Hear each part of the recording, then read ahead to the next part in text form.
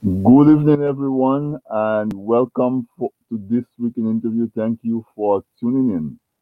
If you're listening to me on tdnradio.net or watching us on Facebook, TDN Facebook Live, or tdntv.net, or you might be listening from Nature Isle on RVR Jams, DigiPlay Channel 59 in Dominica. Thank you once again for joining. I always say a very special thank you to my regular listeners because I like the fact that you come back every every week, making this weekend interview a part of your busy schedule, and I don't take your time for granted.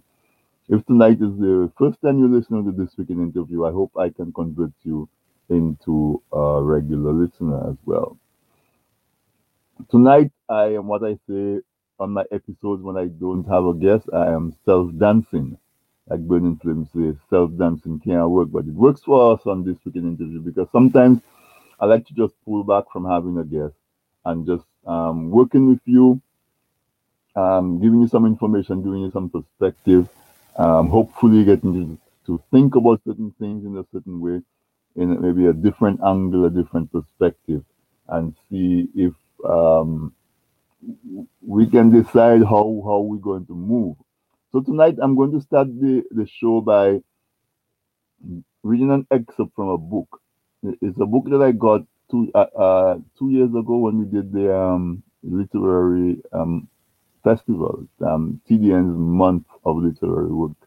One of the authors I interviewed that night was Ali Plaza, and I bought his book, and I really enjoy his writing. I mean, just really vivid and lively, jumping out of the book at you writing. And so I'm going to just read part of the first chapter of that book called Kalinago Blood by Ali Plaza. And then in the second half of the show, we will talk a little bit about what's happening to Africans in the diaspora of the United States.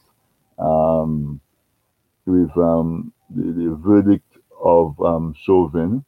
I didn't realize his name was a short for chauvinistic, but it's close. It's actually the first part of it. But we'll talk a little bit about that and how we think about that. But as usual, I want to do the CARICOM anthem as I do every week.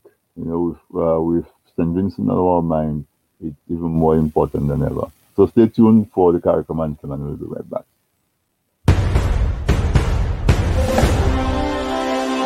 From many distant lands, our forefathers came, some seeking adventure, some bound in chains. Through battles waged and fought, through victory and pain, by test of their courage, our freedom was gained. In homage to those gone before us, the heroes of lands in the sun, we vow to join hands and to focus on building one Caribbean. Raise your voices high, sing of your Caribbean pride. Sing it loud and strong, feel a heartbeat as one. Celebrate in song as we rise to heights where we belong. Sound of victory drums for CARICOM. The Queen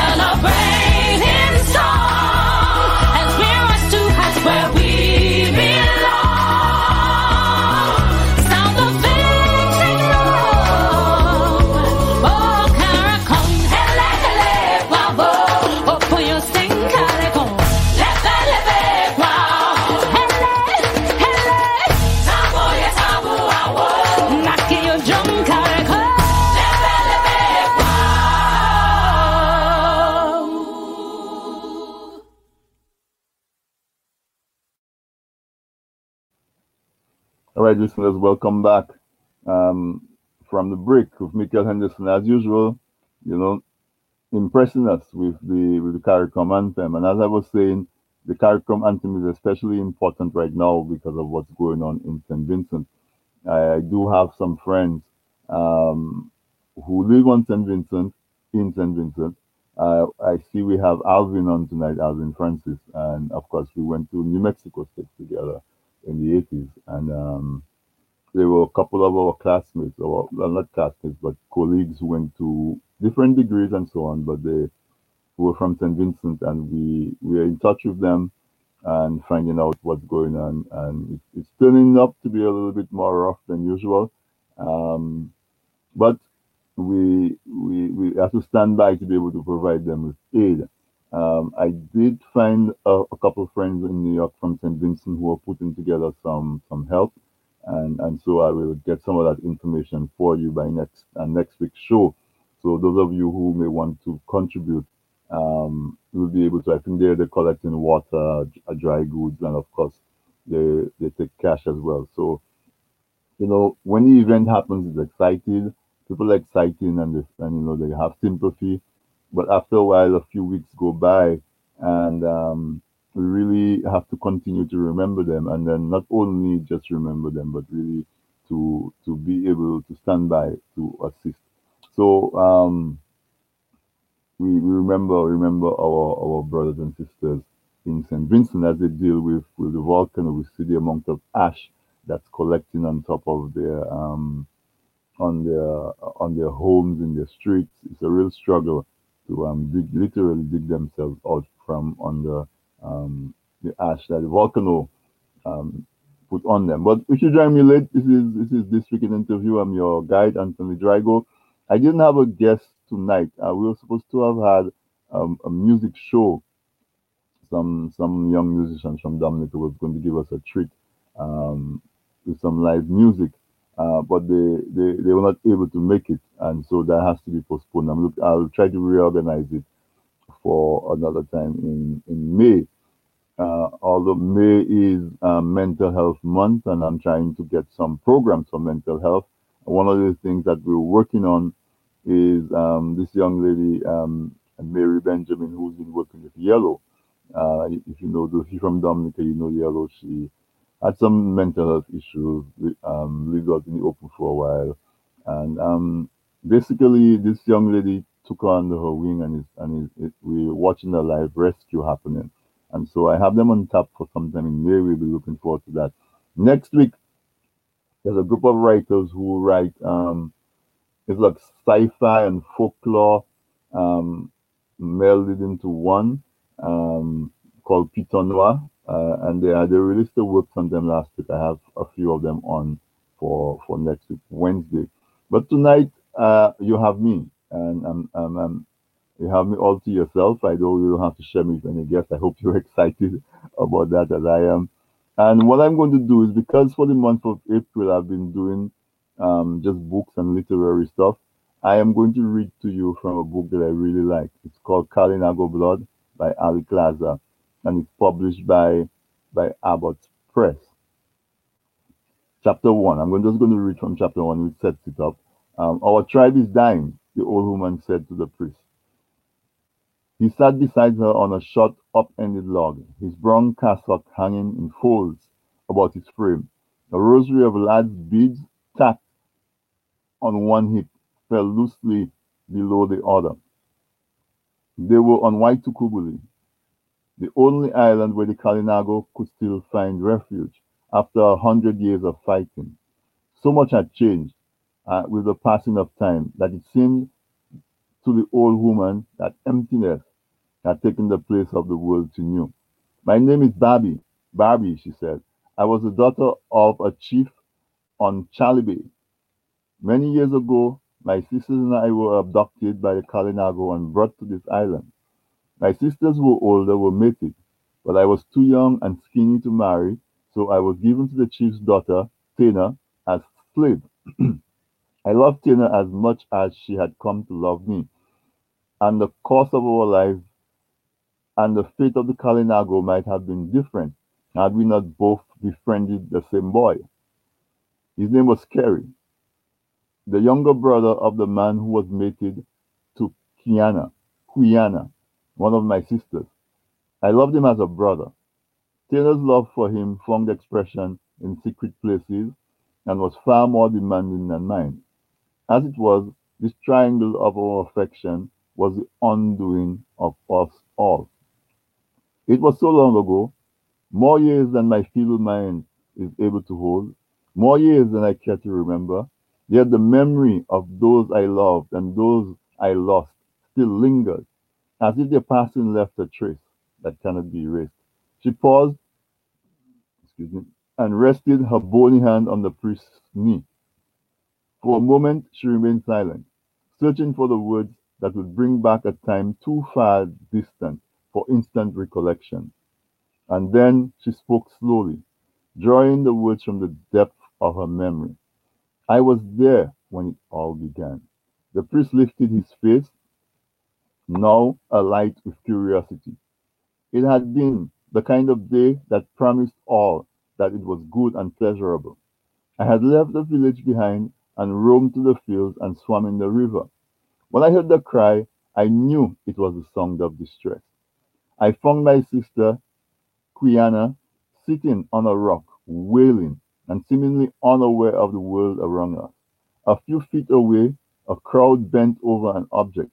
It was Quiana's husband, Kenzie, lying in a pool of blood. There was an ugly gash in his abdomen, from which protruded grey coils of his intestine. Quiana was lost in the horror of not knowing what had suddenly turned her world upside down. We led her back to the village, but we could not get her to return to her hut. For many days afterwards she did not speak, she did not eat. She sat on a stone underneath a milkwood tree and did not move even as the sun rose and burned the dust at her feet. The stench of her body was so bad that no one came near her. In the evening of the fifth day she came alive, with with a terrified look, and pointed a finger at something in the distance, a gesture of such awful accusation that people turned around suddenly. It was Totimi, the most despised man in the village. He walked with arrogant disregard through the crowd and entered the tabui. Quiana, still on the stone beneath the milkwood tree, sat transfixed. It was as if she saw a cloud of doom hanging over the place where Totemi had just entered. She never took her eyes from the entrance to the tabway, and spoke words that bubbled like the froth from the depth of her bosom.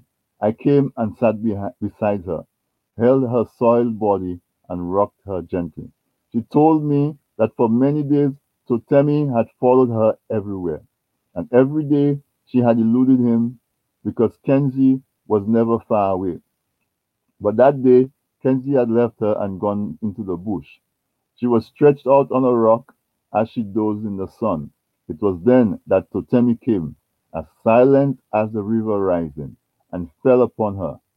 Lying open on the rock, she was defenseless. He entered her forcibly, and at first she fought him, screaming, hoping that Kenzie would hear and return quickly. Part of her recoiled from Totemi's embrace, but the other part surrendered to an ecstasy that took her beyond caring. It was then that Kenzie suddenly broke through the bush and came running. But even at that instant, her body yearned to grasp within it the thrill that was already slipping away. She lay there open and still wanting, even as she watched Totemi face up and begin hacking at her husband. It was only when Kenzie fell and his blood stained the water that coldness settled on her body. I looked at her with wonder and shame. I could not understand the paradox of such emotion. I could not understand how she could hate Totemi so much and yet could not resist the tremor of lust that seized her when he entered her. I could not understand how violation such as she had described could bring pleasure to a woman so wronged. Yes, yet she looked on her face as if as she recounted her shame, was one of longing and regret that the com- concupiscence of her body was so at war with the revulsion of her spirit. The women nearby had listened to Quiana's word. They turned in unison as if an evil wind had unexpectedly struck their faces. The men leaned forward, horrified at what they had heard. I reached out to my sister once again. The other women came and surrounded us, drawn not so much by what Quiana spoke, but by a sense of tragedy of her shame. The murmurs reached the men standing aloof in the shade, and they bowed their heads, already thinking of what lay ahead. We buried Kenzie in a hole dug in the earth. The women washed his body and painted it red with ruku. They oiled and combed his hair until it glowed. The men broke his legs and bent his body into a fetal position so that his chin rested on his knee. Then they lowered him into the hole, placed a short length of board over his head, and covered him beneath 4 feet of ground towards the back of the taboo. The Buai lit a fire around the mound of earth and chanted for many hours. Women wailed in the night, and men waited. Everyone knew that more blood would spill before the dishonor of Quiana's rape would be washed away. I knew that too, and I was afraid. That same night, Kenzie's younger brother Kerry went into the woods outside the village to a sapling where his axe was wielded to a branch. The axe was not yet ready. The sap of the sapling, being still too thin, with not enough strength to bind the blade of stone to its fiber. But everyone accepted that the time had come to fulfill his destiny. He cut the branch, shaped the handle carefully, and held the axe firmly in his hand. He sat against a tree and waited all night. When in the morning Totemi left the village to meet him, we were all filled with distress. Carey was brave, but like the sapling that he had used to bind his axe, he was too tender to withstand the weapon of war. Afterwards, Totemi vanished. We brought Carey's body back to the village amidst tears and lamentation. Only the men remained stoic because they recognized that the code of honor had been carried out.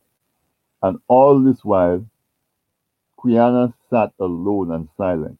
It was only when the dust had settled and the blood remains of his tragedy was covered that they thought to administer to her sorrow. By then, the symbolic act of sharing her hair had lost its meaning, and only the need to rescue what remained of her mattered. I took my sister to the river where the sea rolled into the sandbanks and washed the disgrace from her loins, but the stain on her spirit defied cleansing. Love can be a sinful thing when we are unable to recoil to its ending. Taylor loved Carrie, and so did I, but whereas I suffered silently, she could not contain the pain of such a loss. All day she railed against Quiana for the curse that she had brought to the village, so that fear entered the people, and there was a general outcry for our banishment. Next day, Quiana and I were taken to the shore and sent away. I remember the look on Tina's face as she saw me lifted into the Kanawa. It was a look of sadness and resignation, as if that which was happening was inevitable and just. I left with a heavy heart, thinking that I would never see Tena or set foot on Waitukubuli again. I had come to love my new home and to regard Tena as the only sister left to me. My natural sisters having been taken away by their several husbands, I looked with longing at the hills and valleys as the Kanawa was pushed away, and my longing did not waver until a mist over the ocean hid her shores.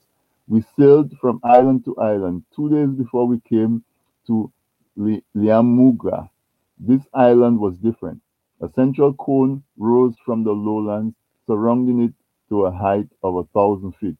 Plains stretched on three sides from the base of the mountain down to the sea towards the south, and the land opened out to a marshy ground and before it tapered a narrow range of hills that ended in a blunt promontory of sheer cliff against which the dark blue ocean pounded. So this is part of the first chapter of the book, Kalinago Broad. Um, it was written by Alec Glazer, and I think you get the idea of the vividness of the writing, not only in terms of describing physical attributes, but really in describing the relationship um, of human beings to each other. As you read the book further, it goes on to the encounter with the Europeans when they came to the Caribbean. Those of you who are not from Dominica would let me just say that Waitukubuli is the Carib name for the Kalinago. I'm sorry, I should say in Carib because the people refer to themselves as Kalinago. Is the Kalinago name for Dominica, and it means tall is her body. And Alec takes us through. It's a book that it's fiction, but it's woven with historical facts. So the coming of the Europeans, the interaction with the native people, search for gold, and all of those things. Um, that that writing by Alec Glass, I encourage you to get it.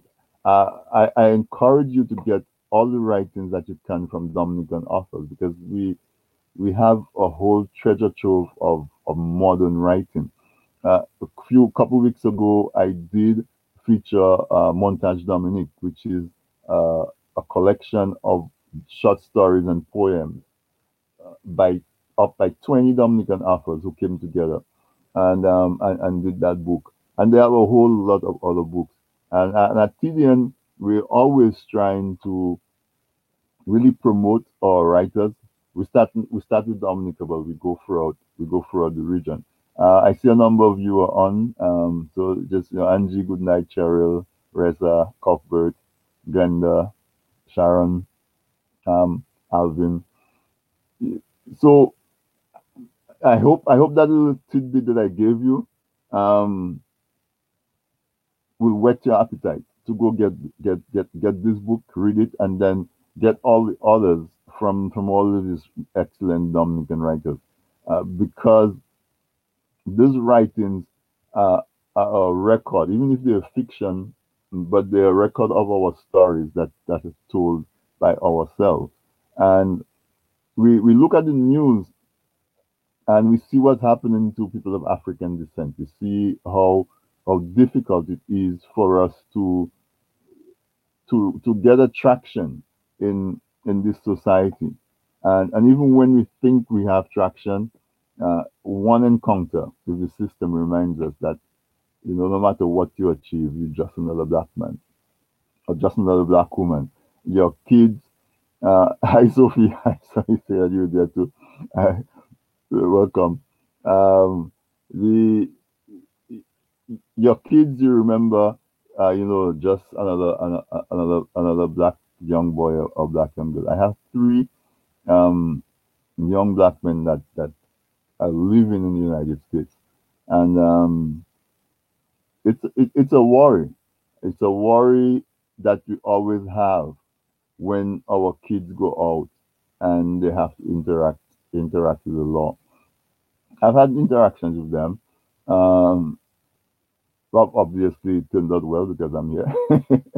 But know, you see the stories, and like everything else, we never imagine we will be the next one. My brother Duke, what's up? We never imagine that we will be the next one. Just like death, you never imagine that you are the next one in a group that's not going to be there the next time that group comes together. And so, what do we have to do? We have to learn the history, understand where the system comes from, so that we can take mitigating actions to reduce the risk that we face, but also to create our own opportunities to enhance ourselves. Because if we if we're not able to do it for ourselves, then we are at the mercy of the same people who are oppressing us, and then they throw us a crumb. So we're pretty much at the middle of the hour. I'm going to take a quick break, get a word from the sponsors, and when we come back, we're going to discuss just that the whole environment that's taking place in the US right now. I can read your comments. So as you make comments, some of them I'll be able to just read. You can respond. You can contribute to the discussion that way. If you're watching us on Facebook Live, TDN TV, you can do tdntv.net, This Week in Interview Facebook page, or TDN Radio Facebook page. And if you're watching on any one of those and you type a comment, then I can see it. Will, good night. I can see it, and therefore we can have a discussion that way.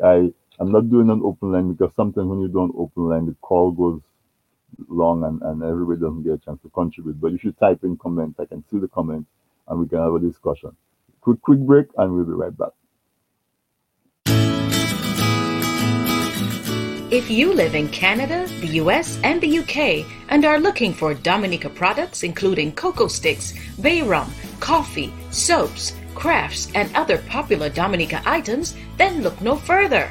You can now shop on BuyDominicaOnline.com, a secure, easy-to-navigate website selling a wide variety of Dominica-made and Dominica-inspired products. When you shop on BuyDominicaOnline.com, you are helping to grow Dominica's economy. Go to BuyDominicaOnline.com and enjoy home away from home.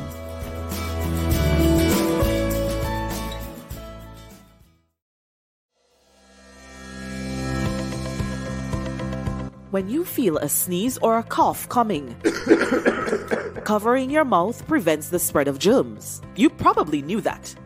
But the way you cover up also matters, and that means breaking a habit you've held near and dear all your life. Cover your nose and mouth with your flexed elbow or a tissue, not your hands. Discard the used tissue immediately. Then wash your hands. Help stop the spread of germs. Remember, your health is your responsibility. A message by the Health Promotion Unit of the Ministry of Health, Wellness and New Health Investment, Dominica.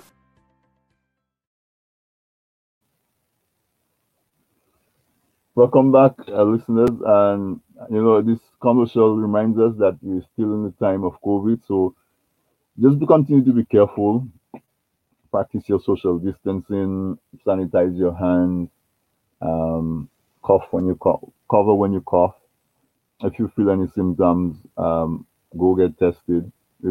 Just make sure you protect yourself and your loved ones. And I also tell you that tonight's episode of This Week in Interview is brought to you compliments of Beacon Dental Group in Boston, Massachusetts, in Dorchester, Massachusetts, on Duhill Avenue. And of course, if they have this standing thing that if you're Dominican, the first time you come in, you get a complimentary cleaning. And I have taken the privilege and and the responsibility to say that anybody who goes there for the first time and you tell them that you heard about Beacon Dental on This Week in Interview, you will also be treated with a free dental cleaning. If they don't agree with you, put it on my tab. I'll argue with them. But no, they're state of the art facility. They do all the procedures on site. They have different specialists who come in and use the facility, and it rivals any modern day dental facility that you can go to and surpasses many of them. Very, very professional staff, very caring and empathetic staff that they have. So visit them on site. Beacon Dental Group, a tremendous group of people out there. All right. So as I said before the break, tonight on This Week in Interview, I wanted to just do a little bit of the book. Because sometimes, and I have guests, I don't get time to feature some of my favorite works. I see Sharon Darival with us tonight. She's been a guest on This Week in Interview many times. And we do have a series that we need to put together and bring to you based on some of her latest work. It has to do with abuse and so on. So that is a treat that that you have to look forward to. because Sharon's writing is also excellent. But I want to take the second half of the program tonight to talk about what's going on for our people. Because yesterday we were celebrating the verdict of Chauvin that murdered Judge Floyd in broad daylight, and obviously thinking that he had impunity. And we were celebrating the verdict. And this morning we woke up to the news that a 16-year-old was shot by the police, and the excuse is that she had a knife and she was swinging the knife at somebody else was in a fight. And so in mid swing, the police shot her and shot her 4 times. And you some people justify that. I don't know if I justify that because we see so many mass shootings with assault rifles, and they're able to take those guys alive. Some of them even shoot police, and they still manage to take them alive.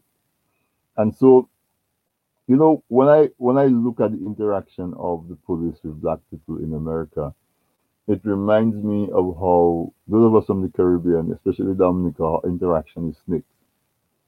When you see a snake in Dominica, everybody wants to kill the snake, and they kill it multiple times. You see a snake in the road, you drive over the snake, you reverse, you drive over it again, you reverse, you drive, and you never consider a snake to be something that you want to walk away from and leave it alive. And so the interaction when I interpret the interaction with the police, with people of European, a lot of people of European descent, and I know I'm painting some stuff with a broad brush, but I have to, because it happens so often that is justified to paint it with a broad brush. There's that kind of an attitude. Um, the cops come at you in an aggressive way, and because they come at you in an aggressive way, when you're angry, you don't think clearly.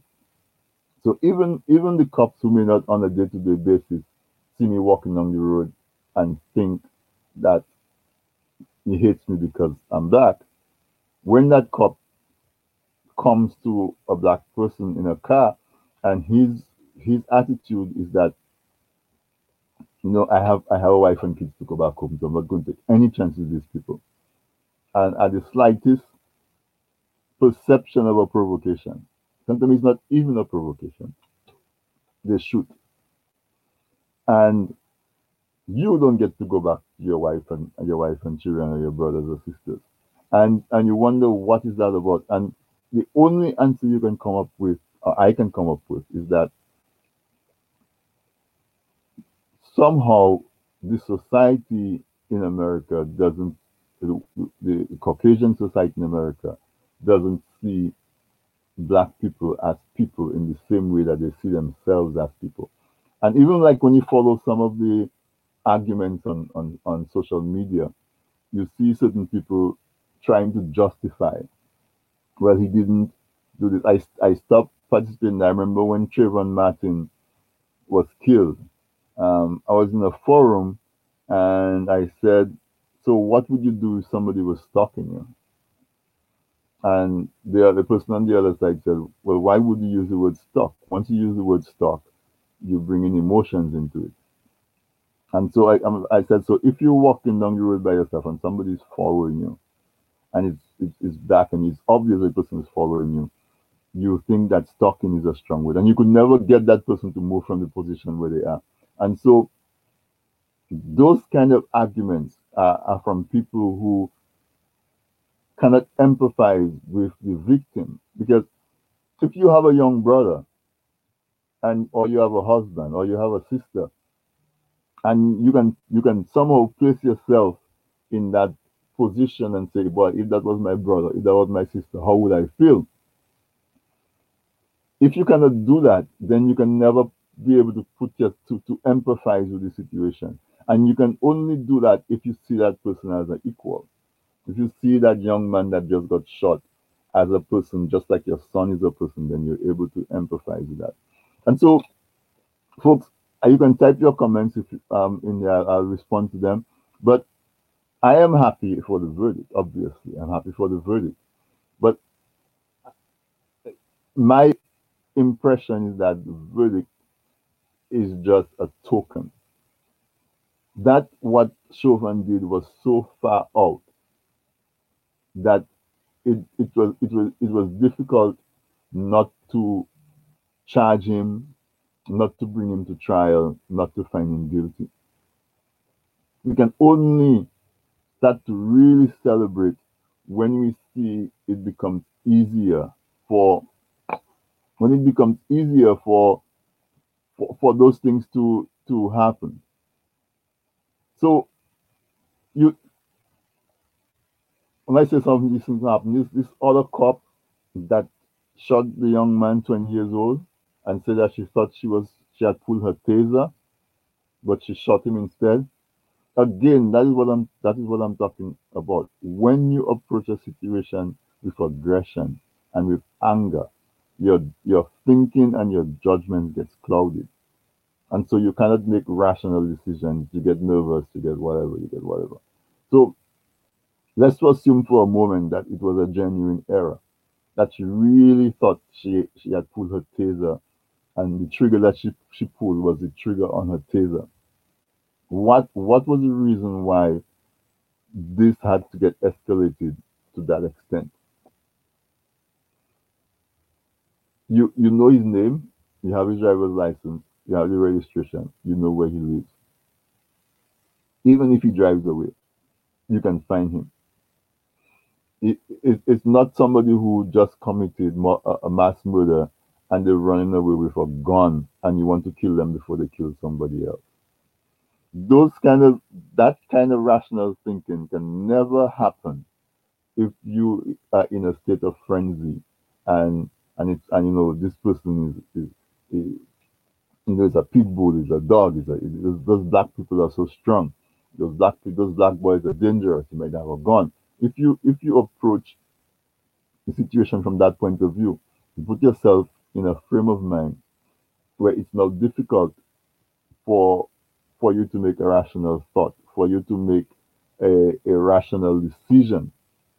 And why do those errors happen so often with black people?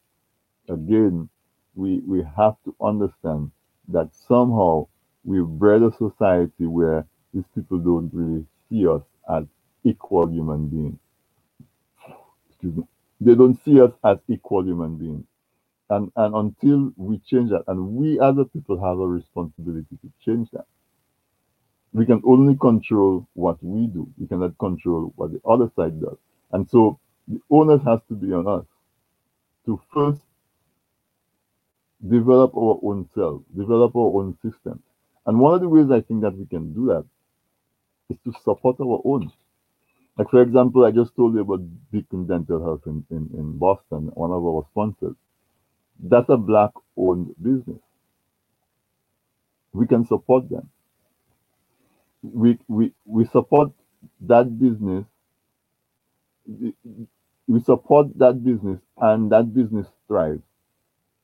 He can turn around and he sponsors This Week in Interview. This Week in Interview now can promote our Dominican writers, tells our stories. Our young kids read the books, read our stories, they develop a sense of pride within themselves. They more than likely will get into an engagement that is productive as human beings. So you see where the thread is. We have to search out our people and support our people. I, somebody says the taser and the gun are carried on different sides. And after so many years as a cop, she should know how a gun feels. And that is right. That, I mean, it's a difficult mistake to make. But I'm saying, even if you do the benefit of the doubt and say it was a genuine mistake, it was a genuine mistake that was caused by the aggressive nature in which they deal with the situation. If you have a 20-year-old boy, there are multiple officers there, everybody has a gun. What is the reason for it to be escalated to. So you have control of the situation. What is the reason for it to be escalated to where you even have to pull a gun? It's a kid. A 20-year-old is a kid. I have a 20-year-old son. I mean, you're a cop, you cannot control a situation if a 20-year-old on a man. You follow police procedure. If you're going to arrest him because he has an outstanding warrant, take him to the back of the car, which is normal practice. So there's not a chance that he would jump into his car and drive away. And even if he drives away, stand back. Let him drive off. You know where he lives. You have his license. You have all the information on him. The the situation is that we have to empower ourselves. And she says, as Will Smith said, racism is getting worse. It's getting racism is getting worse. And the treatment the treatment that we get has to do with us, because if we are a powerful enough group, people respect us. See, there's a couple of incidents of violence against Asian people. Today in the Senate, there's a bill being debated called the Bill against Asian people. See how quickly that came into being. That there are a couple incidents of violence against Asian people, and it has risen to the level where a bill is being debated in the Senate of the United States of America. When was the last time a bill that was against violence against black people? When was the last time that was discussed in the Senate? So we have to recognize our power and understand that the way to deal with this situation is to increase the power within our society. That is what is required. Make ourselves more powerful so that people would know that there are consequences to mistreating us. That we will have people in places where we can hold a politician accountable. Black people pick the president of the United States. It is so clear in this last election. When Joe Biden was in the primary race in Iowa and Ohio, remember, his his candidacy had tanked. People were even talking about Joe Biden withdrawing from the race. And Joe Biden said, no, wait until I get to the South. Wait until I get among my black people, and you will see that I will get the bomb that I need. And so said, so done. He went to Las Vegas, and then when he went into the South, on Super Tuesday, he decimated everybody who was ahead of him, thanks to the vote of black people. We fast forward to the general election. When they counted white people vote, Donald Trump would have gotten 4 more years of presidency. I wonder if we would still be alive if Donald Trump had won the election. When they started counting black people vote, that saved America from another term of Donald Trump's presidency, if you can call it a presidency.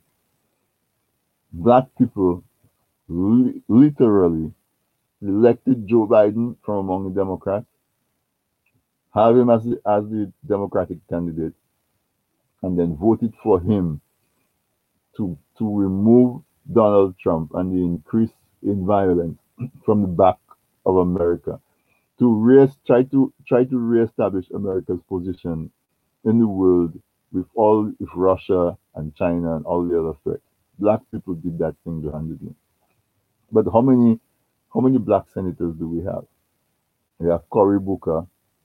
Kamala Harris is no longer there. I think we maybe have two. How many people in the House of Representatives?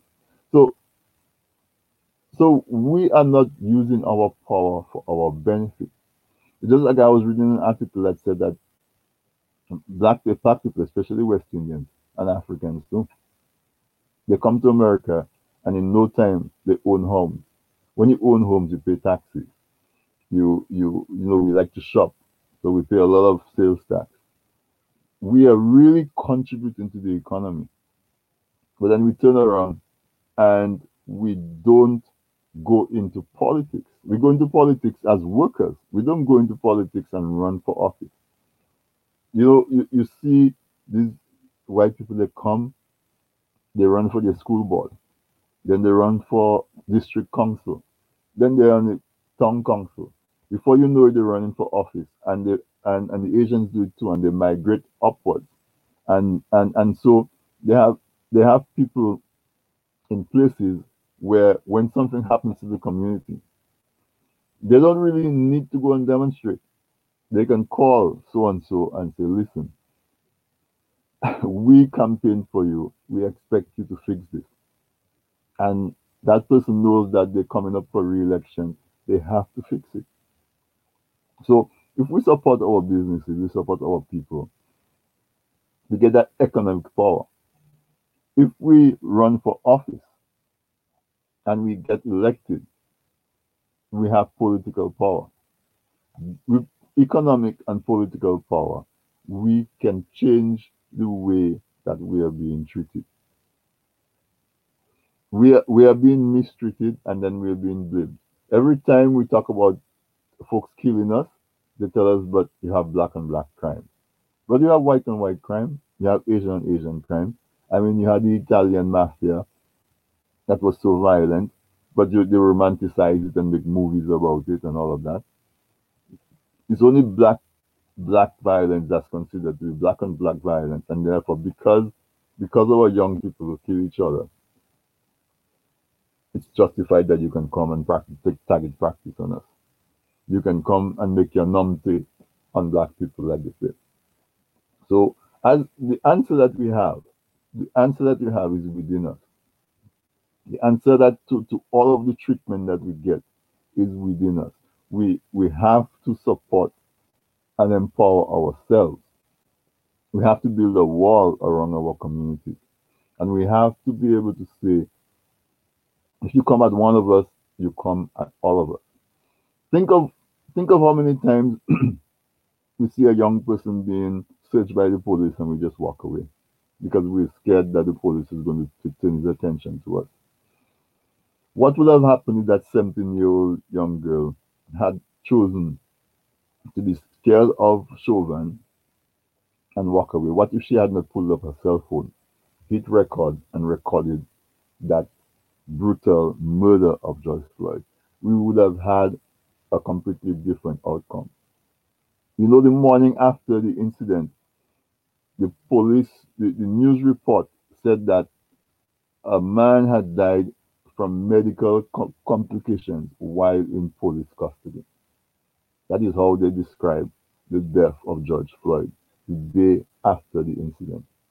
It's only when that young girl distributed her video on social media and it started going around social media, that is when we start seeing this demonstration and protest and so on. And that is what brought us to the jubilation that we had yesterday.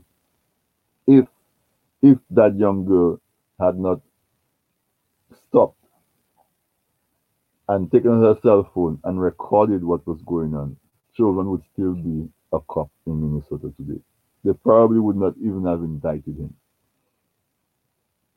We have to, there are groups in every major city in America, there are groups that train you on how to interact with the police. If you see the police doing something, how you can stop and you can film it and what your rights are and how you can interact so that you can walk out from that situation safely.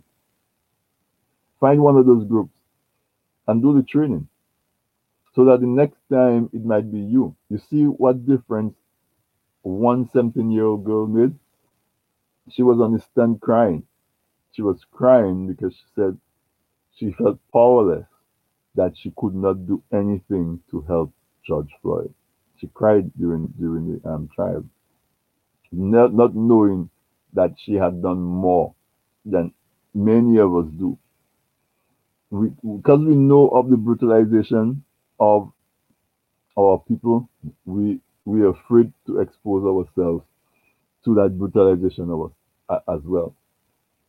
And we train our kids how to interact with the police so that they can walk away alive.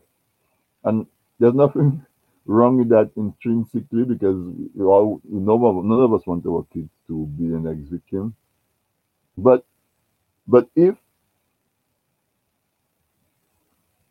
black people are as religious as they are, and we're always praying, and we believe in heaven, is it that bad if you get killed trying to defend what you consider to be a just cause? People are banking on the fact that black people are afraid to die. But how can it be that we're afraid to die when our young men and women are given conditions where they have no choice but to kill each other? On my day job, I work in public housing public housing in New York, and I have I have seen violence. I've seen killings at least 3 times in my vicinity while I'm working in New York public housing. Because the young kids come from school and they have nothing to do but to hang out. There are no resources in the community. The the basketball courts are in terrible state. The most they can do is hang out. They're in the parking lot playing dice. They get into an argument, and the guns are available. Where do the guns come from? The young boys don't have money to buy guns. How come guns are so available to our young people in our community that every time there's a beef, some young boy has a gun that he can shoot his friend with? They were friends. That's usually the only way they get into an argument because they were friends and they have a falling out like friends have fallen out. But when we were young and we have fallen out, we fight. The worst that might happen, somebody give you a cold wash and bless your head. But if you have a gun or you have a knife, the outcome might be worse and it might be just in the heat of the moment. So we have to understand that and we have to do more than just go to work and come home and go to the supermarket and come home. We have to find the groups, and if the groups don't exist, we have to create the groups that can engage our young folks. You know, a little carpentry, some plumbing, some electrical work, or even just a same basketball. Organize a little basketball league among young people, keep them engaged, so that a young boy that's trying to impress a young girl is not trying to impress a young girl with how brave or how much guts he has or how strong he is or how he's not backing down from an argument. He can impress that young girl with how well he can play basketball, how he can fix a car, how he can when you come to a house he can fix a chair leg on a table or something. And that's what our parents gave us. And so we have to be able to give that to the up and coming young people so that there's something that they can engage with that's a little more than fight and shoot and stab. So this is what we're leaving you with tonight. Okay? While we celebrate the verdicts from yesterday, the work is still on because it's just a verdict. We haven't even seen the sentencing as yet. There are other cases. Every day our people are getting killed. So we have to stay vigilant. But find a black business and support that black business.